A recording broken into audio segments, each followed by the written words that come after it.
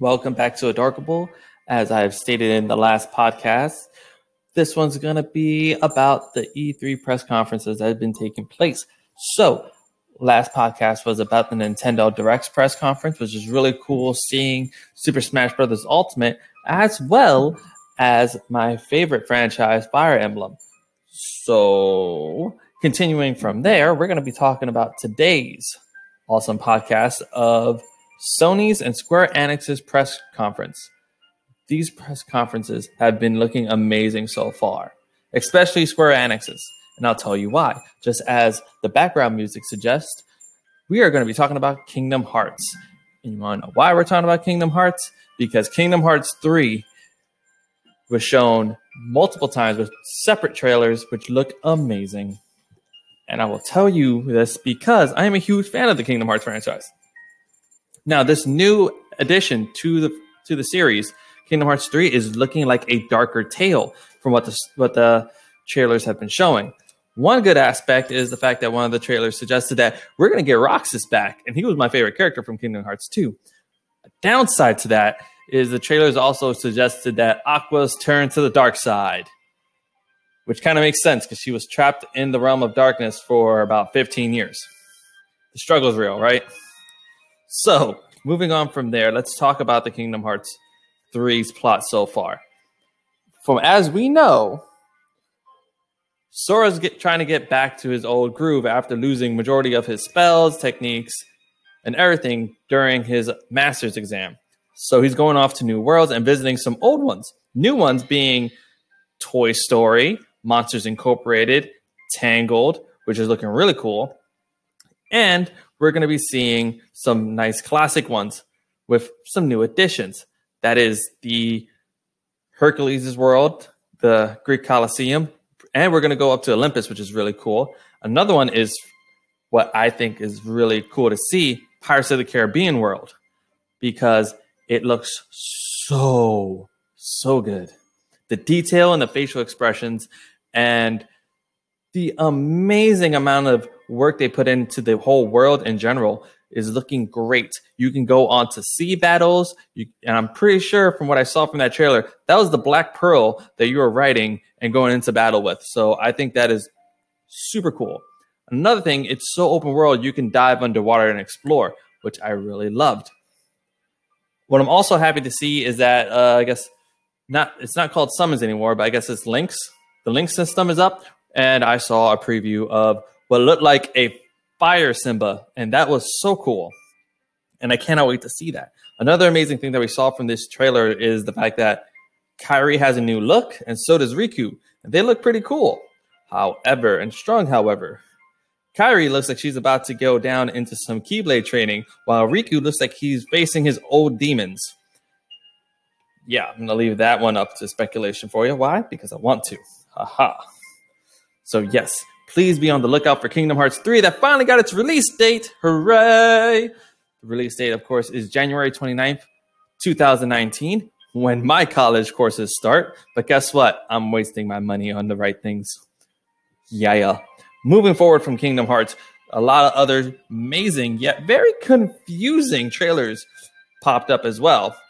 From Kojima Productions, of course, Death Stranding finally made its very weird and confusing trailer debut with, I don't know how to describe it, future dystopian exploration of, I think, what looked like our world, but not really, carrying a lot of gear. It looks like you're a gopher. You're just basically going out, exploring, collecting stuff, and it shows.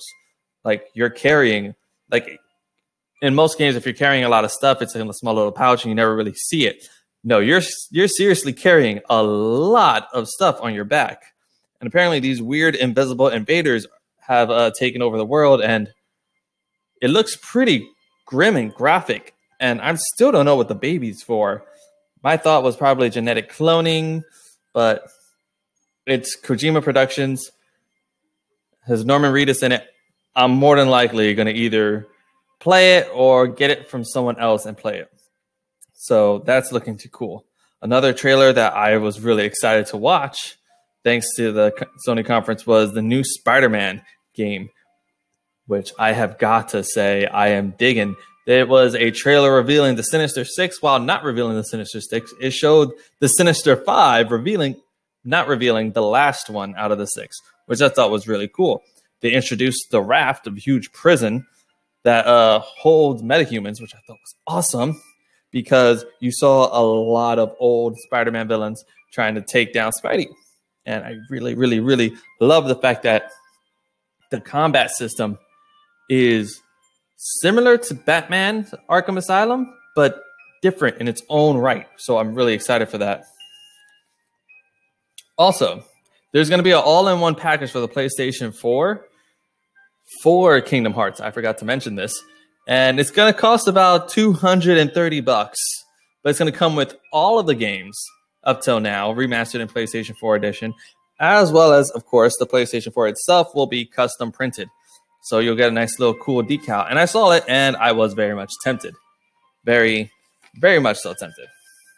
But I have to resist because I need to save up my money for 3 other games that are really close to my heart that I really, really, really cannot wait to play.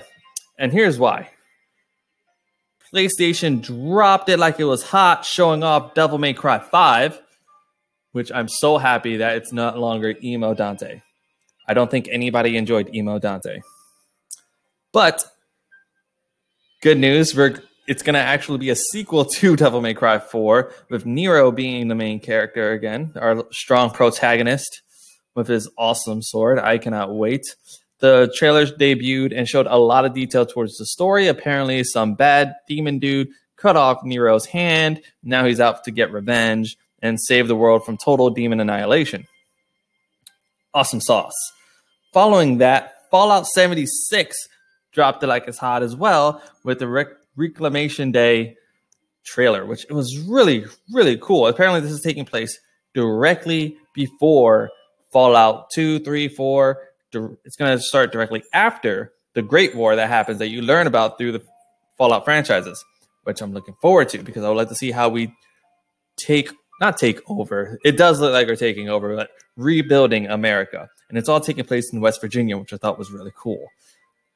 The last game that's really close to my heart that I really want to talk about, which I cannot wait for, is the continuation of The Last of Us. Last of Us Part 2, still no release date. Naughty Dog is throwing out those cute little, sorry, can't do it. We learned our lesson, so that's okay. But The Last of Us Part 2 is kicked off strong with their amazing trailer of a grown-up Ellie at a party, dancing with a chick, and it goes straight to Ellie slicing a dude's throat, which I thought was the most gangster thing I've ever seen in my life. So Ellie probably made Joel super proud. I don't think Joel is dead.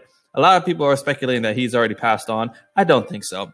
My man Joel can't kick it just yet. But the long cinematic display of Ellie's makeout scene was incredible because you find out directly after the first one, at the end of it, she lets you know that yes, she is a lesbian.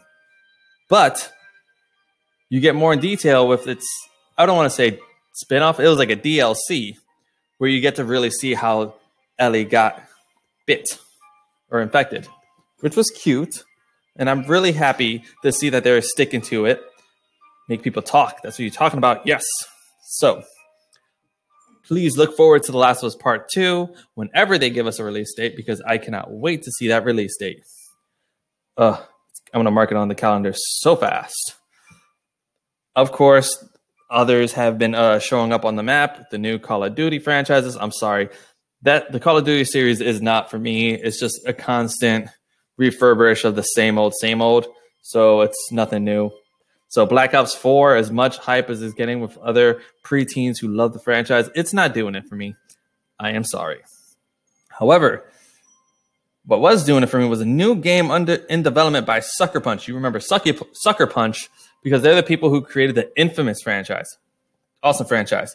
The game is called Ghosts of Tsushima, if I pronounced that right. If I butchered it, I'm sorry.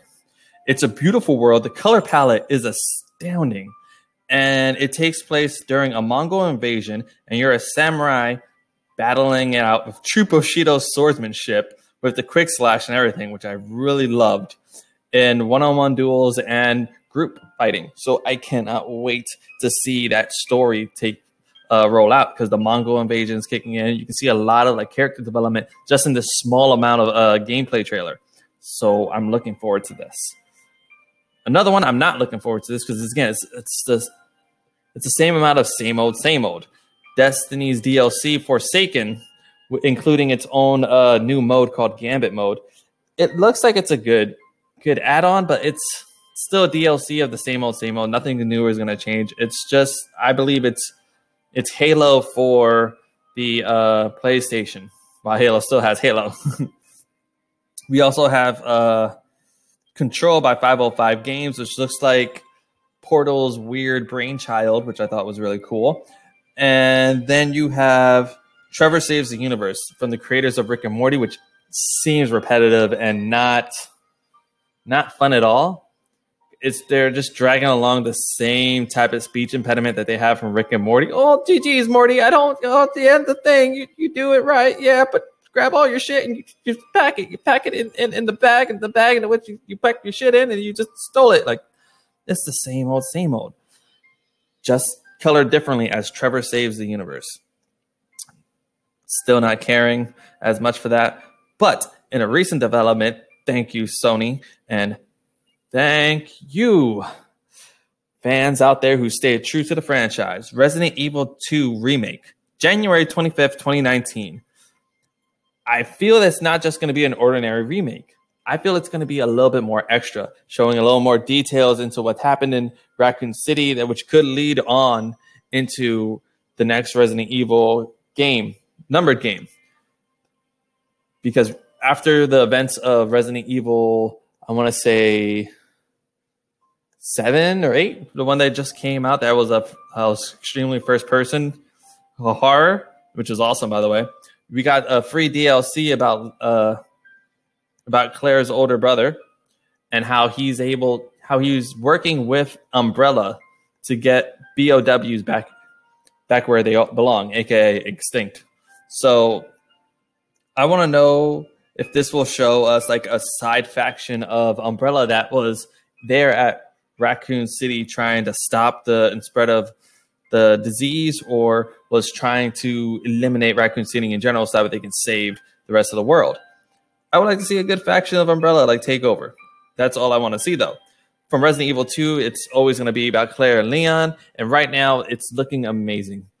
The trailer started off as you being in the vision of a rat in a storeroom, not knowing anything, but you can hear the major details that are happening. Apparently a big scuffle where the police officer breaks out and they die, and he becomes a zombie and tries to eat the police officer, and Leon comes in and shoots him in the head, which I thought was so cool because it showed classic locations from the actual Resident Evil 2 game, like the police building that leads to the mansion, but then they showed so much more details to this mysterious figure cloaked, which is more than likely a weird tyrant variation.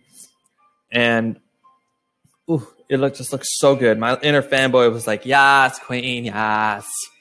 So please be on the lookout for Resident Evil 2. So giving you the heads up, these games are coming in January of next year. Resident Evil 2, put that on the calendar. Resident Evil 2, I already said that, my bad. Kingdom Hearts 3, check. And the new Spider-Man game, if that's not coming out already earlier. So please stay on the lookout for that. I'm super excited for those.